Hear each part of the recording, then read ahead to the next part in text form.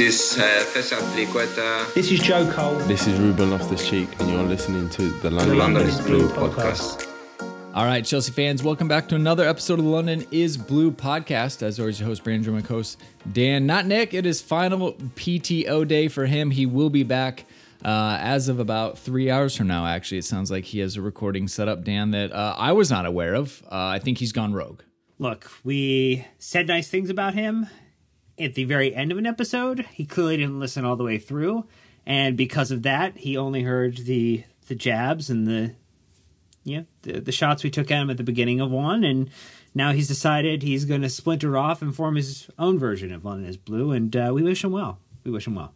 Well, good luck choosing a color, sucker, because we got blue on lock legally, which is great. But anyways, brought in Joe Tweeds to help us break down the demolishing of Burnley, and as we all pool together to try to relegate them. So Tweeds, welcome back. Not stranger or long lost at all. Yeah, that was probably the weakest intro, Brandon, I think you've ever done for me. So I'll take that. I'll take that as a nod of appreciation. But I'm happy to join today. And yeah, it's a nice game to review. I think we've maybe the past couple that I've been on, we haven't necessarily played that well, but I think second half Burnley was exceptional. So yeah, I'm looking forward to getting into it.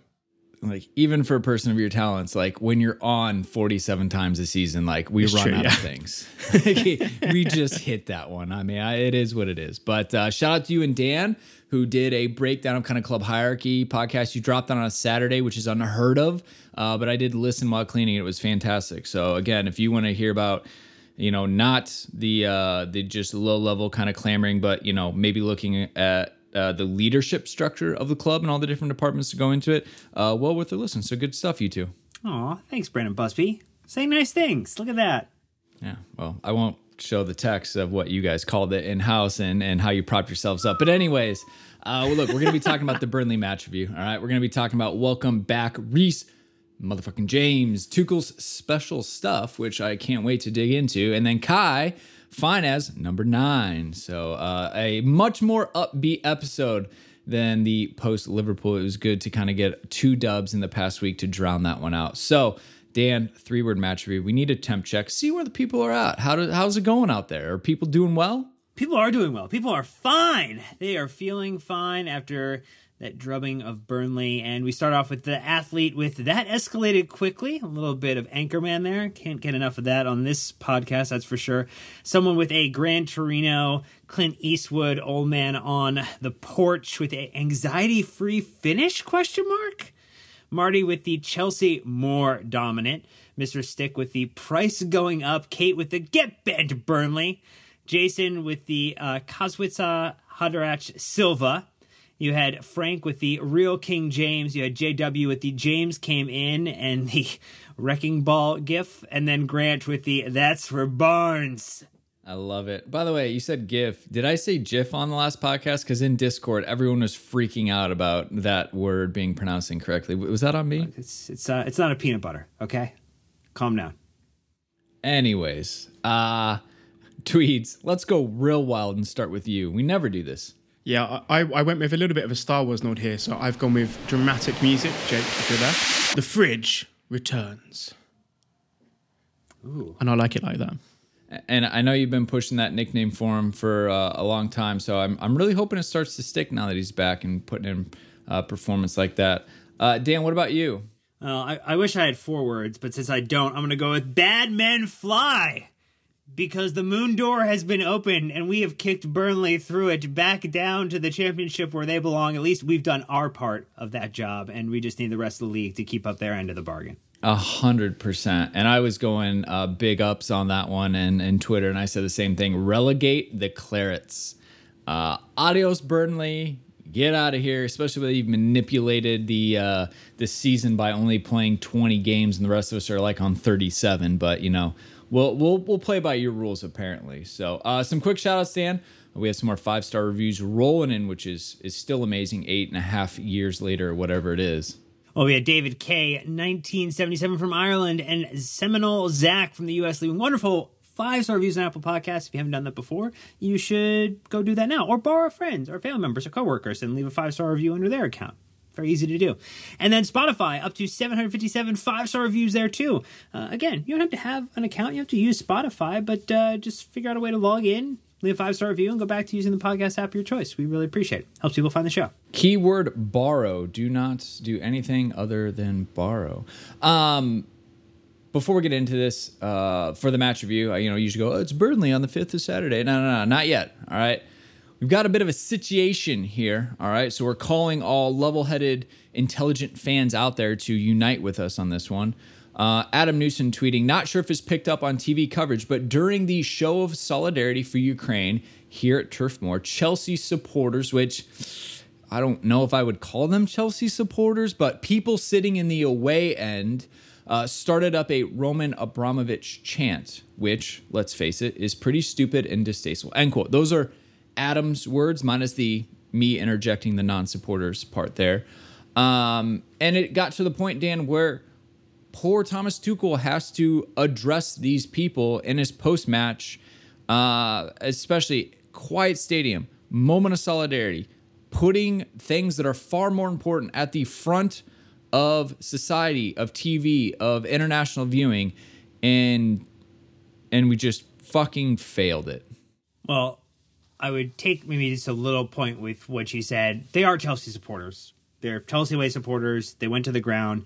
They are not representative of the vast majority of Chelsea supporters we know, but they were there to cheer on the Blues, and they decided in a moment of respect for the Ukrainian people, the people who are losing their lives in this conflict, in this war, to chant Roman Abramovich's name. And there's a time and a place to celebrate what Roman has done for the club, the success that he enabled us to achieve. It wasn't in that moment. And I think when you listen to what Thomas Tuchel said, it was basically that. It's not the moment to do this. Listen, if we show solidarity, we show solidarity. We should do it together. We take the knee together.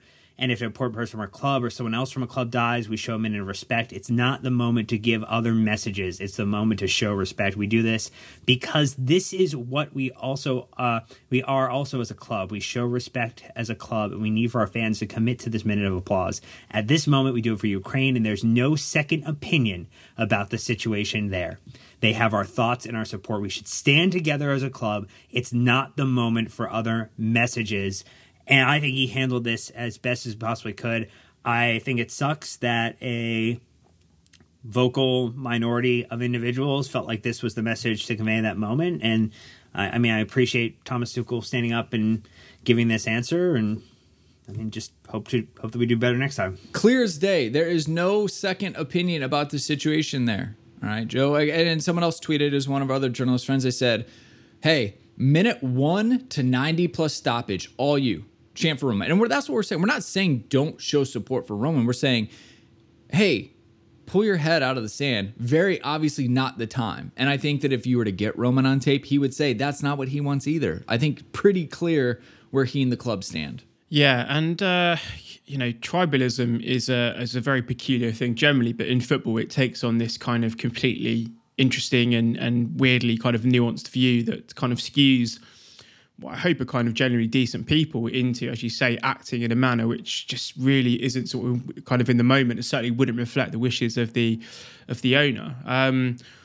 What I've really not liked about this entire situation is this kind of reduction of one of the sort of, the biggest tragedies we're sort of watching unfold in Ukraine at the moment, and using it as sort of a point scoring exercise, a way to be sort of tribalistic about your football clubs. There are, I think, as you say, alluded to, there are much bigger things at play here, and that's not downplaying anything else that's happening in the world and not downplaying what's happening anywhere in general, but there are much bigger things at stake than trying to wind up opposition fans or trying to point score, whatever it might be. And this sort of culture of, as you say, this kind of tribalistic culture in football, we've all kind of had our moments as fans, but you need to have a little bit more sense in terms of timing and when things are not appropriate. We've had situations in the past where we've had kind of people disrespected and stuff like that, and it's not necessarily a thing to say that it happens across all clubs, but we are very much under the spotlight and very much in focus at the moment as a fan base, as a club. And you're simply giving more ammunition to people to come at Chelsea from if you're looking at it from a tribalistic angle, but also giving Thomas Tuchel a lot more to do in his press conferences, which is not it's not a pleasant experience for him to deal with as a manager. Which he's doing quite elegantly. Yeah, incredibly, yeah. Yeah, Matt Law is actually singing his praises too, which I shouldn't say surprisingly, but I mean, this is a well above and beyond his remit. But, you know, strong people, you know, in one aspect of life, he's obviously bringing that to another aspect and doing so well. So anyways, be better. That's all we're asking. Like, have some empathy, have some awareness, situation. You're making it really difficult for the rest of us, which really is not even the biggest part about it. Like, again, people are dying. So some perspective, please. Anyways, it was Burnley this past Saturday, the 5th of March. It was in the Premier League at Turf Moor. In case you somehow missed it, Burnley 0, Chelsea 4. Goals coming from Reece James in the 47th minute, Kai Havertz on the double in the 53rd and 55th minute, and then Christian Pulisic with the super sweet cherry on top in the 69th minute. So we're going to go ahead and kick it over to the 5th stand-up, the only official app from Chelsea FC. Again, we thank them for letting us add this into our podcast. So if you have not downloaded the app, do Play Predictor, listen to content. I don't know, check it out. So let's run it back. Here we go. We're better than that. Lovely way to pass there from Roberts to Lennon. And look who's there, saving a goal. That's basically 1-0 Burnley. Weghorst denied by Thiago Silva. Adding his weight to the attack. Here's James likewise. This is promising. And he's got himself a bit of room here. And he's drilled Chelsea in front 2 minutes after the restart. That hammer right boot of Reece James. That is a perfect start to the second half, and he marks his return to the starting 11 with a much-needed goal for himself and for this game. Pulisic. Free header around the back. Oh, it's easy as you like. Kai Havertz nods home. It's 2-0. And suddenly it feels far more like it. Some awful defending from Burnley, didn't it? But it's a good finish at the far post. Pulisic. Away from Taylor, who followed him out there. Back himself here. Puts the brakes on. James is loitering. Here's N'Golo Kanté coming to join in. Reece James again. It must be three. It is. 10 minutes of the second half. It's gone from 0-0 to 3-0. And James and Havertz have been all over it. Just incredible, isn't it?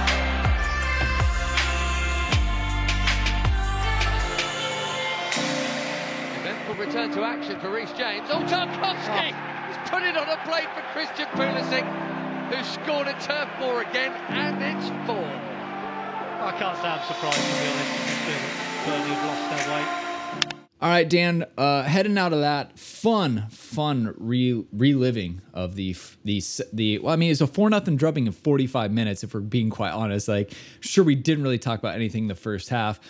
We had a lineup to get through to see how we lined up. Couple surprises.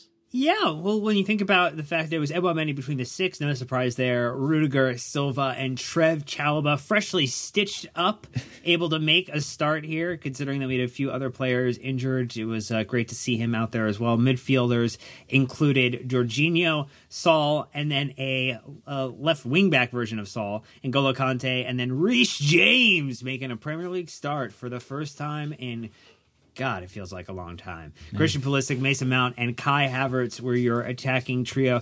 Kepa Sarr, Christensen, Kennedy, Ziyech, Lukaku, unused substitutes in this match. Kovacic, Ruben Loftus-Cheek, and Timo Werner all made appearances off the bench. It was good to see at least Christensen from a depth perspective back on the bench. Wow. That was purely accidental. Don't say anything otherwise. And it's good to see, Kennedy obviously adding some depth, but going with Saul for left wing back, which I was a little surprised by tweets. But if you assume it's Burnley, they're going to defend with all 11 plus Dyche in the box. You're kind of like, well, it doesn't really matter. You might as well give a guy who's good with possession. Yeah, I think that was probably the only major surprise. I think it was a question of when Reece would come back into the side, particularly with Azpilicueta kind of out at the moment. But yeah, Saul was a was an interesting selection. Actually, I don't know if it was more interesting than watching Loftus-Cheek play wing-back for 20 odd minutes or whatever it was. But Saul definitely, yeah. I mean, he added some decent possession. I mean, I think the first half, their one major chance came from just, I think, a guy who's used to playing in midfield, not having guys run off the back of him on that sort of overload that they created. But he also put in, and I'll mention it slightly later, in the important XB categorization. He put in an incredible tackle in the second half. It might have, actually, yeah, it was the second half, yeah, which was pretty thunderous. But yeah, I actually thought he was pretty decent. Probably one of his better outings for Chelsea. Now, as you say, lads, it's Burnley was the team talk at half time. So yeah, it was Burnley. He played well. Yeah, the stats back that up for sure. Chelsea with 72.5% possession. We had 11 shots, 5 on target to their 6 shots, only 1 on target. 14 tackles to their 25, but we did have 15 clearances, so it's not like they weren't dumping the ball in the box. They're 13. We actually only had 2 corners to their 5, on offsides apiece, 2 cautions for them. We conceded 7 fouls, so 12 for them. So the XG, which is a fun little roller coaster here, Dan. As you can see, Burnley actually leading it up until we just absolutely started routing them with goals, which is a little surprising to see. But if you would have told me that was the way it was in the first half, I would have gotten it. Like I could see that happening. How Burnley didn't score was actually a little bit hilarious in the first half. Well, we gifted them a few opportunities to try and make something happen. As polite guests, we came with a gift offering for them, and they just rejected the gift. So no harm, no foul there. But it was 0.87 for Burnley, 2.18 XG for Chelsea on 4 actual, which, look, overperforming XG is back. Wingbacks are back. Overperforming XG is back. It's great. It's a good place to be. You know what's funny about XG is that, like, Burnley had a higher XG until our 3rd goal. Like, we were still up 2-0, but on XG they were winning, which again, it's clinical finishing. Yeah, great finishing, little, you know, crazy chances. It's a stat you want to overperform for sure. At Opta Joe with the one random stat saying Chelsea's 4-0 win over Burnley was the biggest by an away team in a Premier League match that was goalless at halftime since Tottenham won 4-0 at Aston Villa in December 2012. Fantastic. Might want to check it out. Probably a DVD about that one because it's close to a trophy for them. No Nick, no NPET shithouse moment of the match, but we do have a Joe Tweeds XB stat line here, which you kind of hinted at, Joe. Yeah, we have 3 three have made it into the illustrious category, the world's greatest stat. I think it's the one that all the players are concerned about as we continue to advertise the expected bodies. The originator, the purveyor of XB, the connoisseur of XB, Reece James, popped up with 2. The kind of stupid pirouette that was so casual, Zidane-esque, sort of where he took out 2 players. Not a typical Reece James, where he kind of dislocates somebody's shoulder or sort of knocks him into sort of next week. It was more of just sending them completely the wrong way. And then for anyone who remembers that Zlatan Ibrahimovic goal for Ajax, where he kind of dribbled past about 15 people, it felt like, I gave him a 5 expected bodies on the goal because he seemed to trick and jink and move away from 5 people before scoring. So Reece clearly on top. I think he's the leader this season in XB. And I gave a little nod to Saul there. I think I gave him a quarter, 0.25 XB for that phenomenal tackle in the second half because, again, really unexpected, but also really, really good challenge at the same time. Yeah, no, absolutely. Full return today, which is great to see. So, all right, we're gonna take a quick ad break. When we're back, though, all about welcome back Reece and the celebratory parade we're gonna throw for him here on the podcast and so much more. So, thank you to the sponsors for financially supporting the show. And we'll be right back. All right, Dan, coming out of the ad break. Look, check it out on Patreon. You're up to some big things on there, so just keep an eye on the space. But the biggest, draw there is obviously our Discord community. I've been there more recently during the matches to hang out with a very active group of friends, breaking it all down, reacting with emotion. Are you hanging out, or are you basically just serving as the spokesperson, the minister of propaganda for any goalkeeper? You know what? I have a lane, Dan, as we talked about on that podcast or in that Discord. We won't talk about your lane. That's fine. But yeah, I kind of have a thing I'm good at. So I talk about goalkeepers occasionally. But anyways, it's an amazing community there in Discord.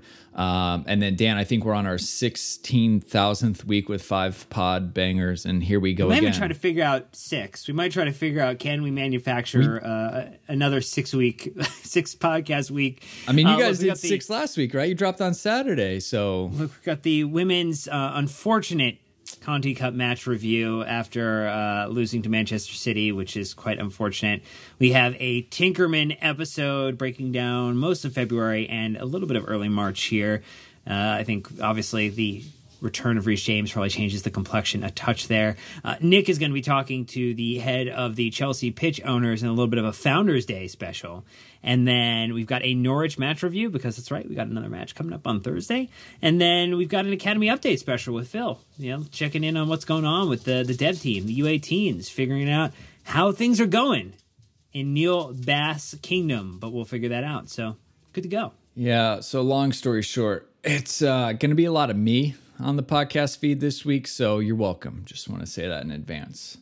But here we go. Topic 1. Welcome back, Reece. Guess who's back and firing? Abdullah, friend of the pod, obviously on the Blue Royalty, he tweeted, Reece James is literally 50% of the reason Chelsea were playing like UCL champions, league contenders. Oh, we needed him back. This is so good at taking up smart spaces in the final third, and his delivery is insanely good. To which I very intelligently said, hey, a smart person said a smart thing. I should add on top of it. Tweeds, guess who the other 50% is that we're missing? Ben Chilwell. Duh. Why are the wingbacks so important to this side? Or is it like Reece is just such a good footballer, to Abdullah's point?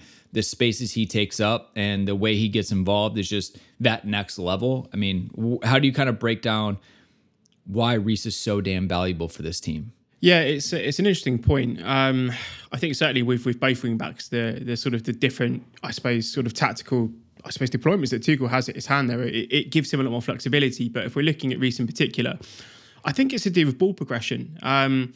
Certainly both in terms of the runs that Reece makes. There was a couple actually of times where he made that overlapping run and people weren't finding him with the pass. But his ability to maintain the width, I've spoken about this a lot recently, where we're playing teams who will defend deep against us. So, you're not necessarily able to stretch them vertically to get, balls in behind for guys like Werner and Lukaku. So you have to make as much use of the width of the pitch as possible and try to make the pitch as big as possible. And I think Reece really enables you to do that. He's such a threat, obviously, with wide delivery, but such an incredibly technically gifted player that he can step into those kind of number 10 pockets of space and allow forwards to be a little bit more aggressive and actually push further up the pitch. So I think it's really sort of the virtue of how he allows the team to just be more aggressive in terms of their positioning. Also the kind of distribution aspect that he brings. And the other thing that I've been talking about a lot recently, particularly on the Tinkerman, is that his ability to retain the ball in the final third, which is one of my big criticisms of the front three recently, is the sort of quick losses of possession. He gives you that option to play wide, to sort of keep the ball, keep the pressure on. Particularly him and Trev Chalobah are very good at that on that right hand side. And then you just factor in the match winning quality that he has. He's got a great shot on him. Seems to be influencing games more and more. He's probably one of the better players at picking out people with a cross, whether it's a cutback or a low-driven cross or just crossing in general. So you've got that creative aspect that obviously, as much as Azpilicueta has been a very decent deputy in Reece's sort of injury, you can notice the quality that James brings from an attacking perspective. And then very rarely do we see him, people don't tend to kind of go 1v1 versus him defensively, or they don't try and target that side as much. And I think it just completely revolutionises that right-hand side. He reminds me a little bit of kind of Marcelo's influence at Real Madrid on the left-hand side, where he is just that all-encompassing. He's like a box-to-box right-hand side player. It's very difficult to pigeonhole him to calling him just a wing-back, because we see him tuck in and play centre-back. We see him playing sort of as more as a full-back. He steps into midfield. He's a winger. He's a number 10. He plays so many positions during a game. But I think you're right, Brandon. I think it does come down to the fact that he has so much technical quality. And he's obviously such a physical player as well. He's the complete player. And I think the more that I look at him, certainly when we missed him, I think I've grown to appreciate what he offers a lot more. But yeah, fantastic player. And I think, again, just gives Tuchel so much more freedom, and probably his teammates as well, the confidence to play to him. And they know that something is going to happen when he's in possession or near the ball. I mean, Dan, he made his goal out of nothing, right? Like, yeah, he was inside the box, right? Which is a great place to be with the ball at your feet. but there's still at least 3 defenders around him, and he gave him the old triple cutback, and then just with great technique, knee over the ball, struck it low and hard to the side netting. Nick Pope, not having a chance. But again, like he was at a standstill, got himself a half a yard of space, threaded it through, and that was the goal. I mean, I guess he made something out of nothing is the way I looked at it, it was kind of funny because in the first half we couldn't find an ounce of space. Second half he comes out and was like, you know what, maybe I'll just do it. Let's see how this goes. Yeah, he went from being a part of the show to running the show. And Burnley decided to fuck around. And they found out what happened when they gave Reece James just a little bit of extra time on the ball. And the stats, 100% tackles won, 100% long balls completed, 87% pass accuracy, 76 touches, 15 final third passes completed, 6 out of 8 duels won, 5 ball recoveries, 2 fouls drawn, 2 shots, 1 chance created, 1 goal, 1 assist in 74 minutes. And so thankful that Thomas Tuchel said, you know what, we've got this game on lock at this point. I'm just going to pull Reece James out, make sure that he's healthy so we can keep this bit of magic, this bit of secret sauce, and ensure that we have it for the remainder of the campaign, because the difference when Reece James is available on that right-hand side, so you think about it, our right, Burnley's left, that is where they've conceded some of the most goals. And look, we took advantage. So fantastic. Bye-bye, Burnley. And thank you for making that happen, Reece. It makes me love you even more. I don't like Burnley. I don't like them being in the Premier League. Reece helped vanquish them. Just, give him a statue now. Let's do it. Well, I mean, a little ambitious, but on the path, I hope. I don't know. I mean, Burnley is just terrible. Come on. We could build a statue that we relegated Burnley. I mean, I'm down with that. Look, obviously we need to keep him healthy. He did get, studs raked down the backside of his Achilles there. So not great. He might've milked it a little bit, but I mean, I was holding my breath. I was like, please, we don't want to lose him already. Tuchel taking him off in the 70th minute once, it was all done and dusted. So Tuchel, had some quotes there from post-match. Said, quote, we missed him for such a long time that we almost got used to it. I think it was 9 weeks, and we played something like 25 matches in that time. We were constantly trying to find solutions, and we did find solutions as a team, and we managed to win games and even trophies in this period. But once he's back and plays 3 times, and first time from the beginning, you see what we missed. Huge quality, and it's very impressive how decisive he is in training and in the games. These positions are very important positions if you play with this structure, and it's the same on the left side, Chilwell. So it puts things into perspective when you see what we missed, and I'm very happy that he came back like this, end quote. Dan, I mean, obviously, the wing-back roles are key cogs in the Tuchel kind of tactical master plan. We'll have to see, like I said, as we had no rest, right? We have another 4 matches in 2 weeks or whatever it is. You're just going to kind of have to manage his fitness till we feel like he's at 100%. But any chance you get to play Reece, I mean, he's first name on the team sheet right now. Yeah, even if you need to manage him a little bit in terms of the minutes and trying to find someone to come in for 15. I mean, we know that Azpi was out of this match due to injury illness. You have Trev Chalobah, who gave another strong performance after, again, basically getting his leg torn open and having to have it stitched back up. There are a couple people I would say who are first on the team sheet, but from a defensive standpoint, when you think about, Rudiger, Silva, Reece are probably those 3 as you think about a back 5 that are definitely going to be important for the remainder of this season. And what he does for the attack. He's definitely a two-way player. You think about the American football, Joe, where you have people who play on offense and on defense. Reece is one of those few who I think offers more defensively than someone like Trent, but also can completely change the game from an attacking perspective as well. Yeah, and I think in a way, and again, this is a bit of a peculiar thing to say, but I think he actually gives Tuchel an enormous problem tactically, because with and without him, it's almost like we're 2 entirely different football teams. And the one thing that I've been saying for a very long time is trying to coach sort of one style of play, how we build up, sort of the patterns of play, etc. When it's so, I'm not saying it's dependent on Reece, but he has such a different, or almost like a transformative effect on that entire right-hand side of the pitch, that if you're playing with him, then it allows you to do so many more things and be a lot more creative with your movements and just generally the quality that you have going forward. Obviously, the defensive stuff, I think he's a much better defender than Alexander-Arnold is at this point in time. But again, if he is out, and I appreciate certainly that Tuchel was trying to manage his workload, but if he dips out of the team again, or if he hopefully doesn't get injured, but you're back to again having to almost re-coach the team in the patterns of play. So it's a very interesting prospect because, as you say, he's such a revolutionary part of that right-hand side. And I love that combination of, I think Trev and him are both very technically gifted players. They're good passers. Obviously, both great athletes. They give you a lot of quality on that right-hand side. And maybe without them, or certainly without Reece James in particular, you go to a less dynamic version of Chelsea. The kind that we've seen, obviously still managed to win games over the past couple of weeks and the months that he's been out.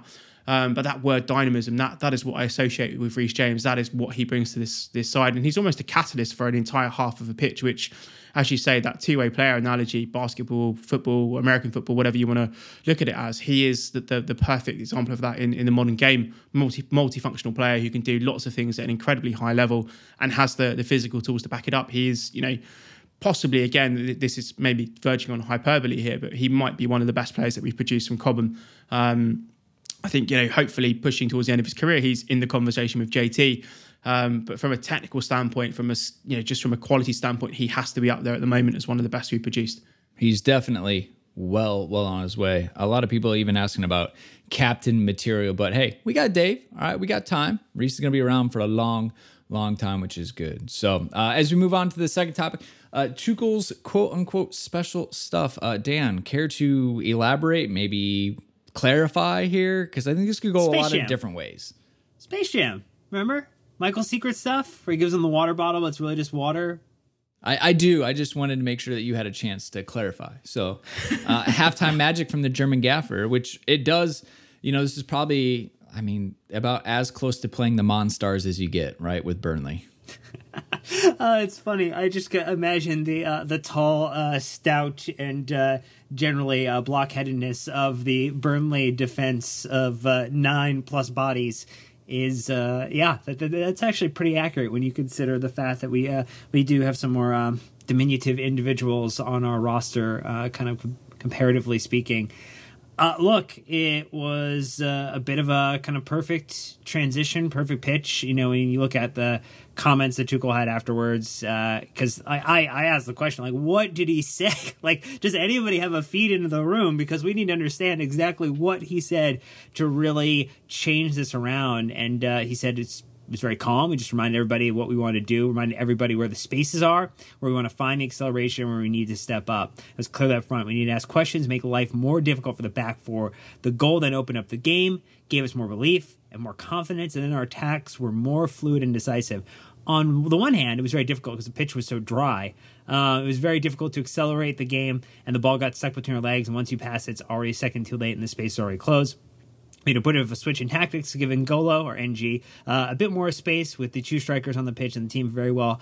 And we kept on believing and had a fantastic second half with a brilliant result. And, I think that was the biggest part of it, was how he configured, let Mason drop a little bit deeper, kind of to link the play, let N'Golo get a little further forward. And, I think in general, Joe, when you look at where the best part of that kind of change happened, by really getting to more of a three-person midfield with Jorginho, Mount, and Conte, that really allowed us to actually get the ball distributed a little bit quicker, get the ball out to the flanks, and get it kind of, not ratcheting it in to the box to give somebody an opportunity to go after it.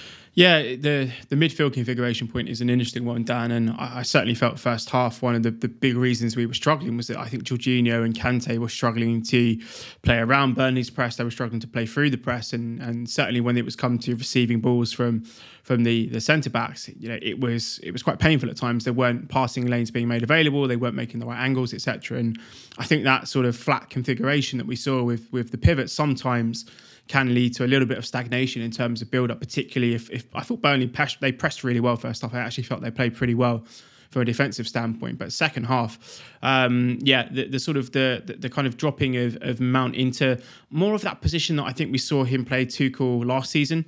2 points really. I want to talk about a little bit about Christian and a little bit about Mason here.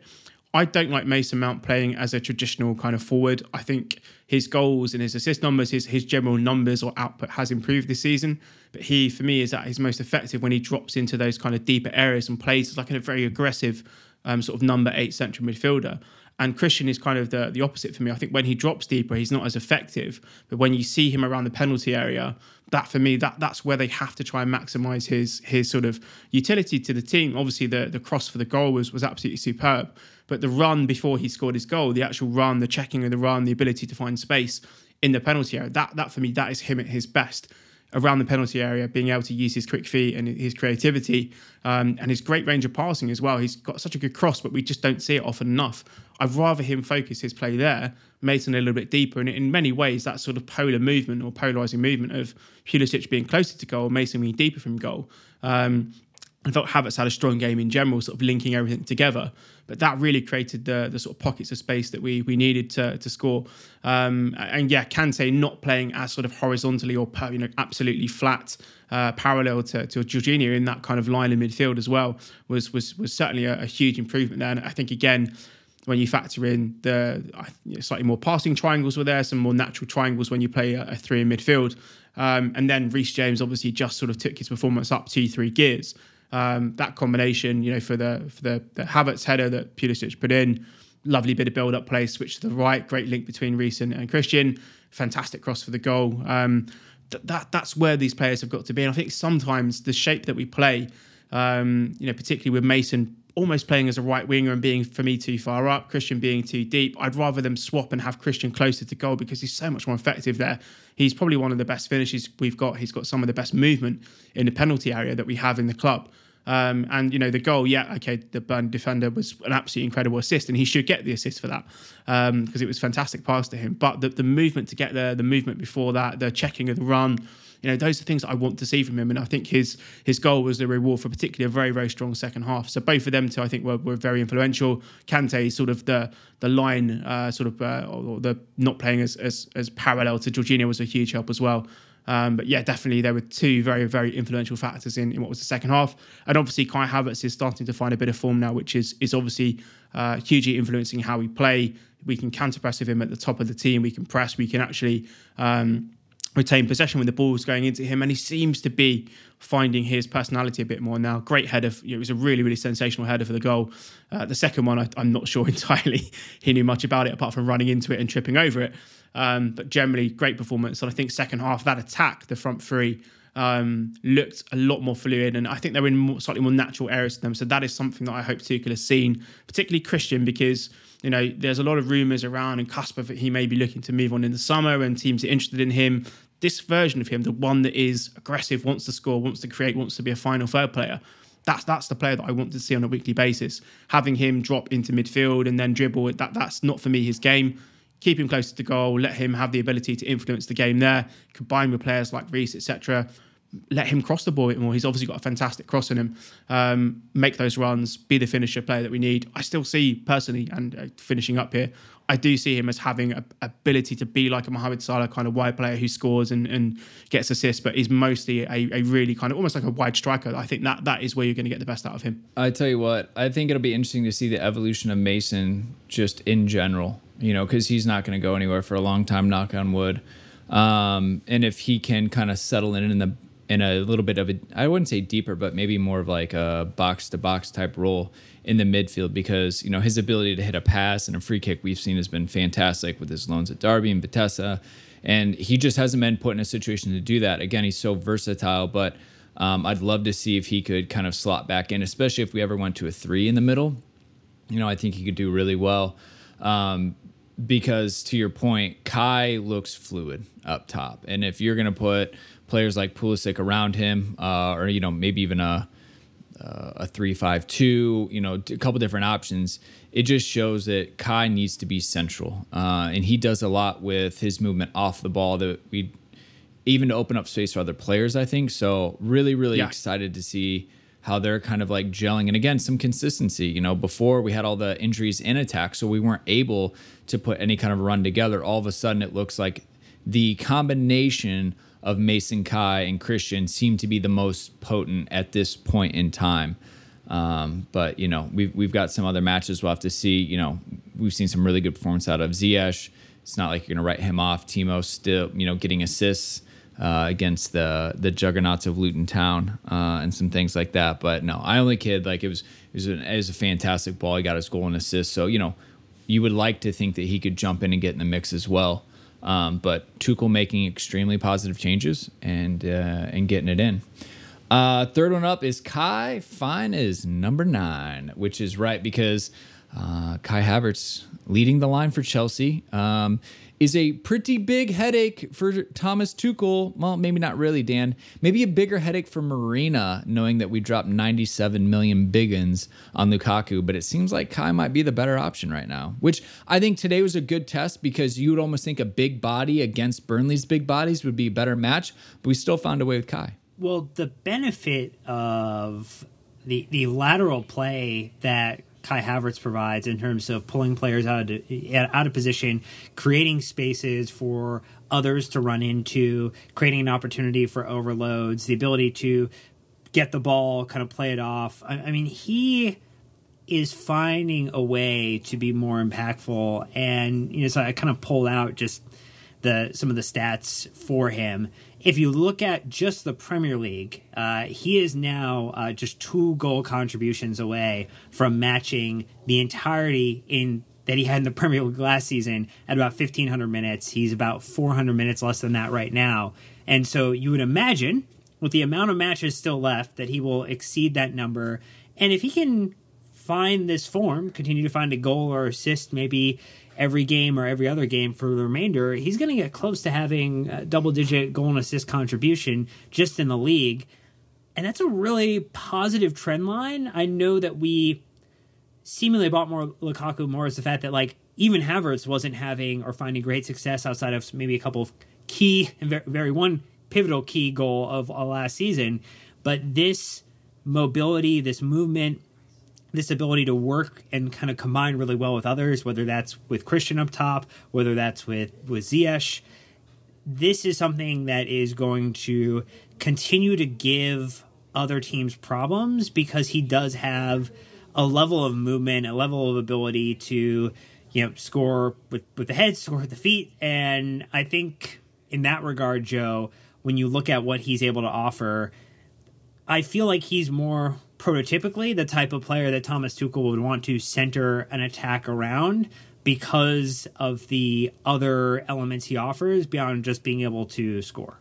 Yeah, and I think certainly going forward, one of the things that I was looking at for Tuchel, certainly over the remainder of the season, was to, I think as it's been alluded to here from both yourself and Brandon, that consistency in some sort of selection of the attack, whether that is the personnel grouping, positions, whatever it's going to be. But it was certainly trying to make a decision on whether Lukaku or Havertz was going to be the guy going forward. And yes, there may be circumstances where you want to play sort of either or. But to my point about trying to still kind of build that play style, trying to build that sort of whole kind of methodology behind attacking play, certainly.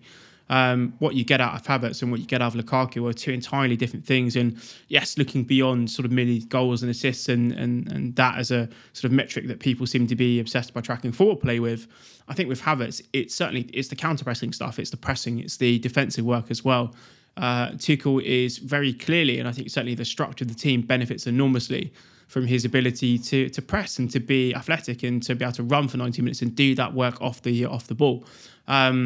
What we are seeing more recently, I think, again, is his ability to play that number 9 role, to drop into pockets, to sort of be that kind of Firmino-style player.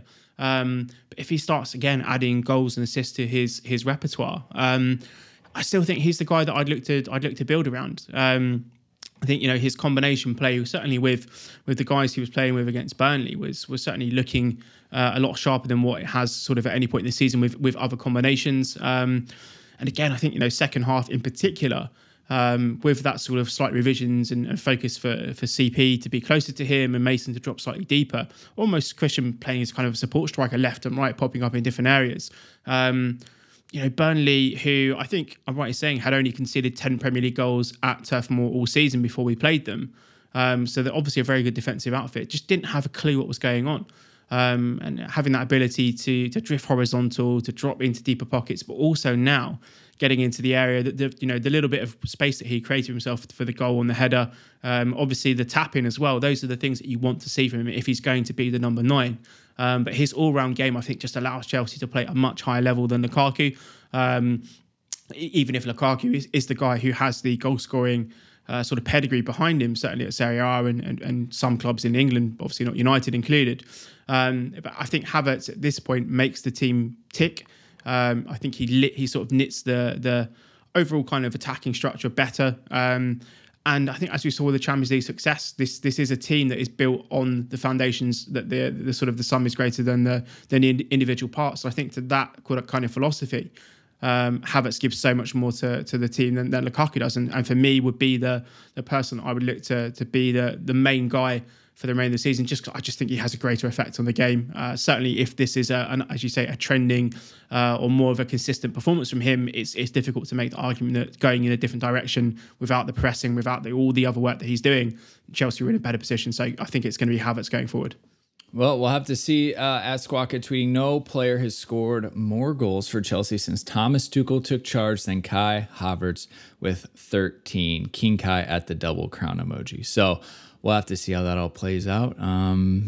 Definitely, I can understand why a lot of people are leaning that way, but it wasn't that long ago. Dan, I'm old enough to remember when someone put a really long Twitter thread together of stills about how Chelsea weren't feeding Lukaku the ball enough, and then it was all of these other players' fault, and then had the audacity to take a pot shot at Kai for how poor he's been. So how quickly the turntables have turned, my friend. Well, you have Norwich coming up midweek. You've got Slaughter. Newcastle next weekend. And then you have Lille and you have Middlesbrough before the international break. You would imagine Havertz probably starts, I would imagine, Joe, probably both of the Premier League games, and you might try to see if you can't use Lukaku in the Lille match where we have a 2-goal advantage and maybe against Middlesbrough. Or is that where you're kind of thinking, like trying to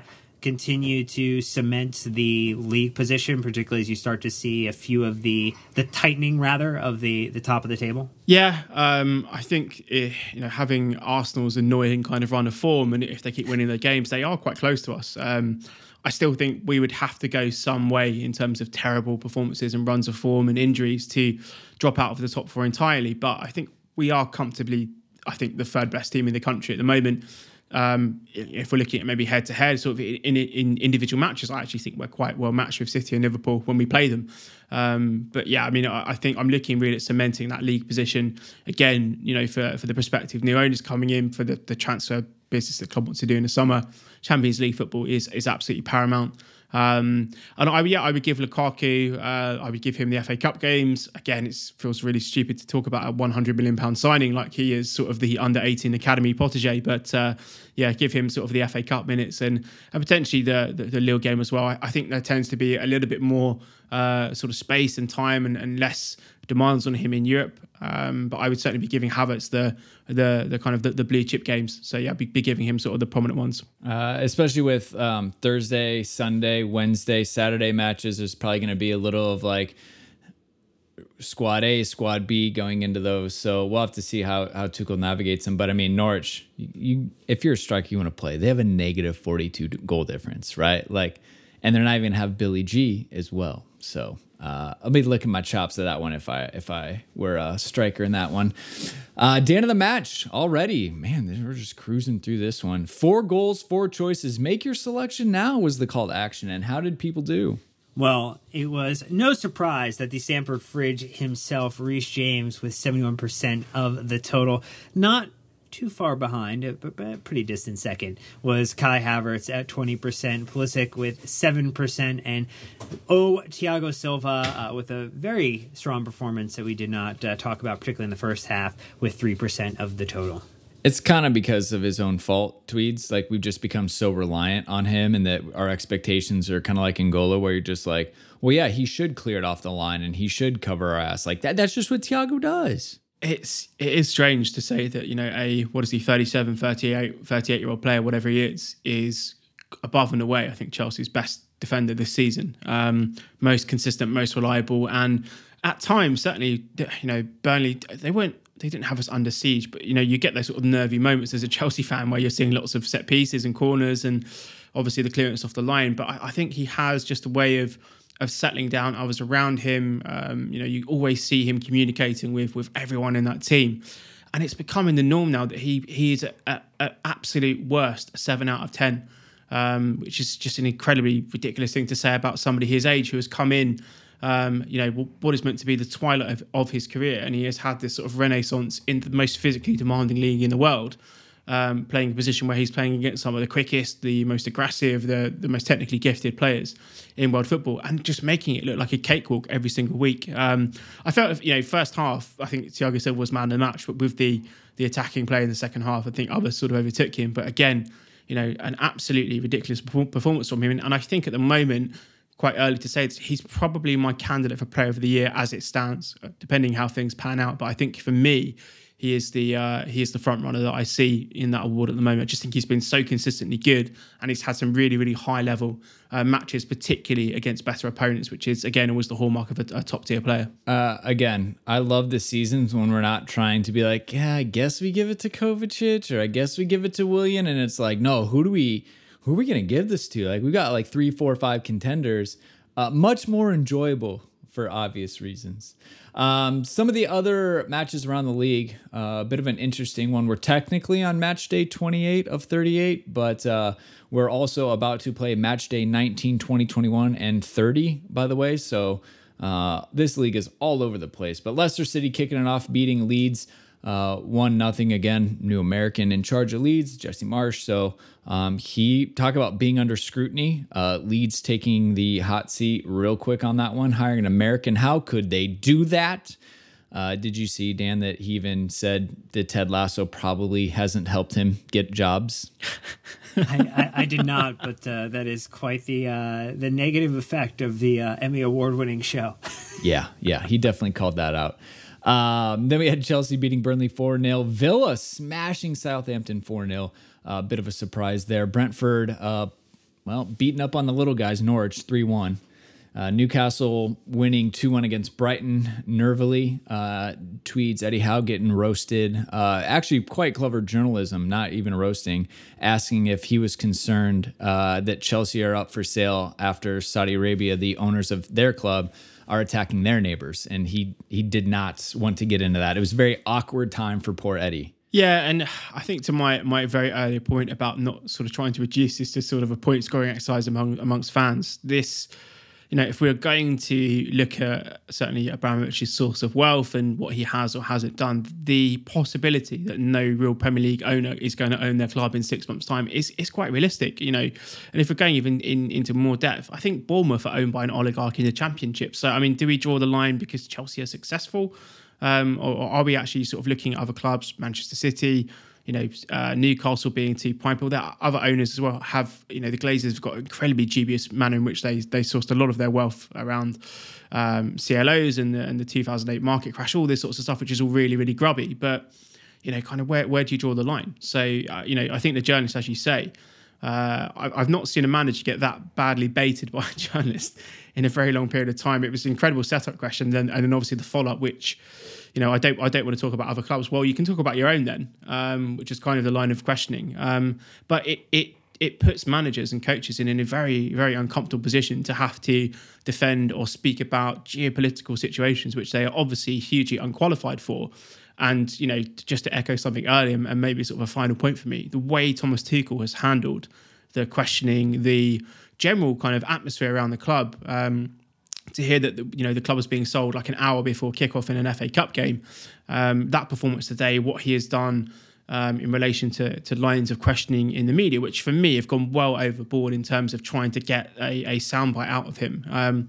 If you're a prospective new owner and you aren't looking at how sort of politically aware and just how intelligent and classy that this guy is who's leading the club, and you make any sort of moves to get rid of him, I will, march on Stamford Bridge with everybody to try and keep Tuchel there. He is such an asset to the club.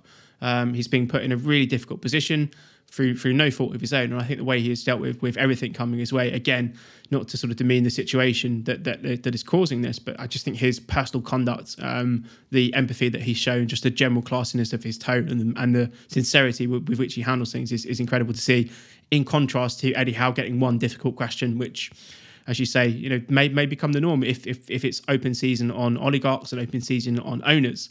Then there are a lot of teams in the Premier League who are going to be having to see press officers maybe field questions or whatever it might be before they're asked. It's getting to that point now where it can't just be one; it has to be one, and everyone else who is in a similar boat. Right, and we've all had a lot of group texts and things. And I think this one's okay to talk about. It's like there's really no great billionaires out there, right? They had to leverage something to gain massive wealth, and it's not a Newcastle thing. There are many billionaires and people that if you really wanted to pick every single one apart, you probably could. And so it's kind of like, what is the level of appetite that apparently fans are willing to give? Because right now, Chelsea fans are taking a massive amount of stick, and it's obviously because the fact that Russia invaded Ukraine.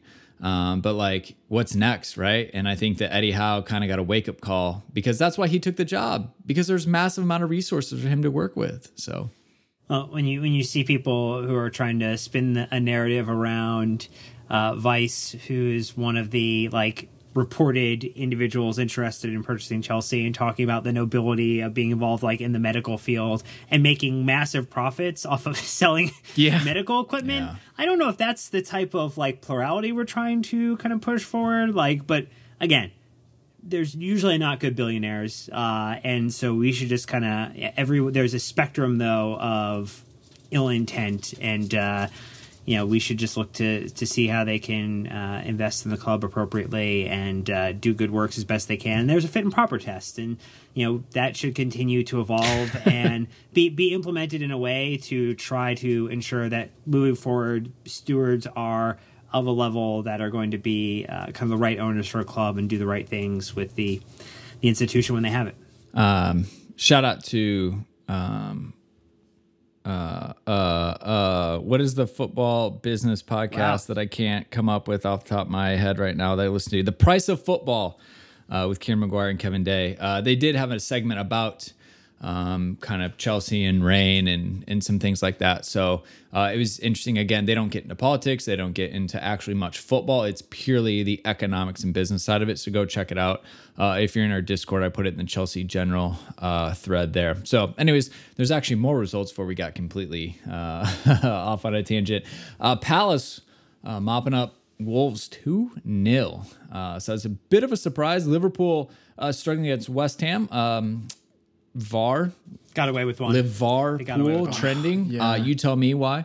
But they won 1-0. Watford putting up a fight against Arsenal, but losing 3-2. And Man City whooping Man United 4-1. And then we still have Tottenham and Everton to play on Monday. So, I mean, that's how it went. Tweeds, you assume that, Liverpool getting more shakes with VAR. Man United getting drubbed by City is great for our top four kind of battle.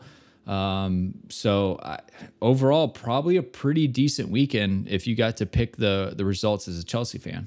Yeah, and if you're looking at the fifth place team at the moment, if you're hoping or you're kind of assuming that Chelsea are going to be a top four team, that's quite a significant gap now to Manchester United and also to West Ham after their losses. So you're feeling slightly more secure there. Obviously, you want to finish above Arsenal. You want to try and close the gap as much as possible on Liverpool and City above them. But yeah, that's such a typical West Ham game where against Chelsea, every single one of those chances would go in the back of the net that they had. And yet, they had what 4 or 5, it felt like, but there's sort of 2 towards the end of the game. I think Lanzini had one. I think Antonio had an opportunity as well. These are chances that they would 1,000,000% score against Chelsea just because, we are their World Cup. And yeah, it's tricky to see Liverpool continue to get the rub of the green, and the side by side of Lukaku's offside versus who was it? Was it Mane for Liverpool? Yeah. It feels just kind of arbitrary at this point that there is, in each game there is somebody who is still subjectively placing these lines to sort of make a very still feels quite a crude assessment at 30 frames per second to see when the ball has actually left their foot. It's so for me, still very subjective. And the fact that they seem to benefit a lot from these calls, and it's the same guy. I saw that somebody, Darren England, same VAR official who disallowed ours and then allowed their goal for. I mean, it's exactly the same thing, same referee. It looks to be a little bit dodgy. I'm not going to get into any sort of libel issues there, but yeah, it looks a bit peculiar. I'll use that terminology instead. But yeah, that was a shame. And the only other thing to point out, I think, is it's nice to see Michael Elise playing well in the Premier League for Palace. Another ex-Cobham Academy kid, released a little bit early, has gone on and had great success in the Championship, and now is seemingly finding his feet in the Premier League. So again, our sort of 60, I don't know if it's even 6 degrees of separation to Cobham now. It might even be 2 at this point. So every Premier League team seems to have something to do with Cobham. And that seems to be continuing as well. But yeah, I think we're in a strong position in the league, and hopefully that is something we can cement and look to push on in Europe, because I still think we have a very, very significant chance of doing damage in the Champions League this season. Yeah, well, as the table stands, as you would imagine, Man City's still on top. By a bit of a ways. 28 matches played, 69 points, plus 50 goal difference. Liverpool, and by the way, City benefiting from VAR as well. VAR isn't the problem; it's the application and the operator. We've VAR always as a tool known that is a good tool. I know it bears repeating because people like to paint it as VAR is the issue. VAR is not the issue because we've seen it work well in other leagues and in other competitions. It is purely an issue within the Premier League, from our at least optic view. So, Liverpool in second, also benefactors, but they've only played 27 matches, are on 63 points. So again, they're assuming they get the 3 points in hand. It's only a 3-point match or a difference between them. They're at plus 51 goal difference. So, pretty tight between those two. Chelsea, you drop us back in third a little bit. We're on 53 points. We've played 26 matches, so we've got 2 in hand on City, 1 in Liverpool. Remember when we used to be like +3 on everyone? And because, we went to the Club World Cup and League Cup finals and things like that, like other people have passed us. So that's nice that we haven't played 6 more matches than everyone else at this point. And then Arsenal up to 4th on 48 points. So they've got 25 matches played. So again, they assume they pick up the 3 points there. Right on our heels. United, that's a big blow for them because they're at 28 matches played. They're down to 47 points. So there's nothing they can do to kind of make up that gap. They just have to hope everyone above them drops all the points, which is probably not going to happen.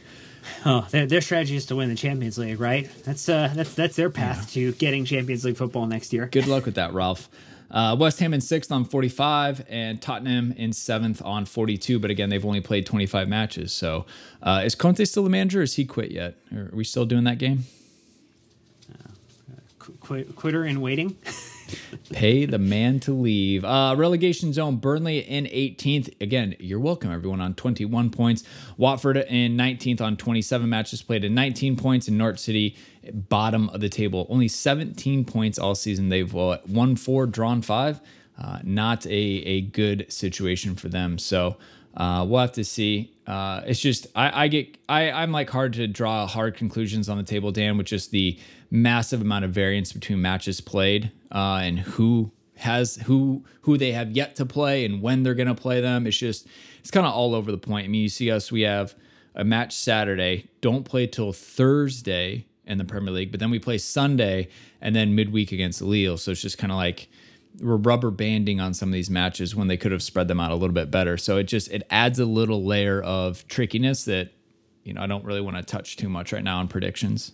Look, points on the board are better than games in hand. So that would be the one thing I would take away from the table is we are in third pretty comfortably at the moment, even if Arsenal is behind us with an extra game in hand. And we've got a easier run of fixtures heading up to the end of the season. So I don't know. I feel pretty comfortable at the moment in regards to how we feel. And, City are entering in a tough period. Liverpool are entering into a tough period. Reece James is back. Why not? Why not, Brandon Busby? I'm not going to finish that sentence, but the last 2 teams we really have to play are West Ham and Man United. The rest of the run-in are pretty much mid-table to lower, which is great to see. But anyways, Tweeds, thanks for joining us again. You've been putting in the overtime. Appreciate the effort. No, it's been good fun. I said it's nice to actually reflect on a good performance and actually also have a win, because I feel every time I do a match review, again, this might just be my mind changing the situation here, but I feel we always lose or don't play particularly well. So I'm obviously I'm trying to change the narrative for myself here. But yeah, it was enjoyable.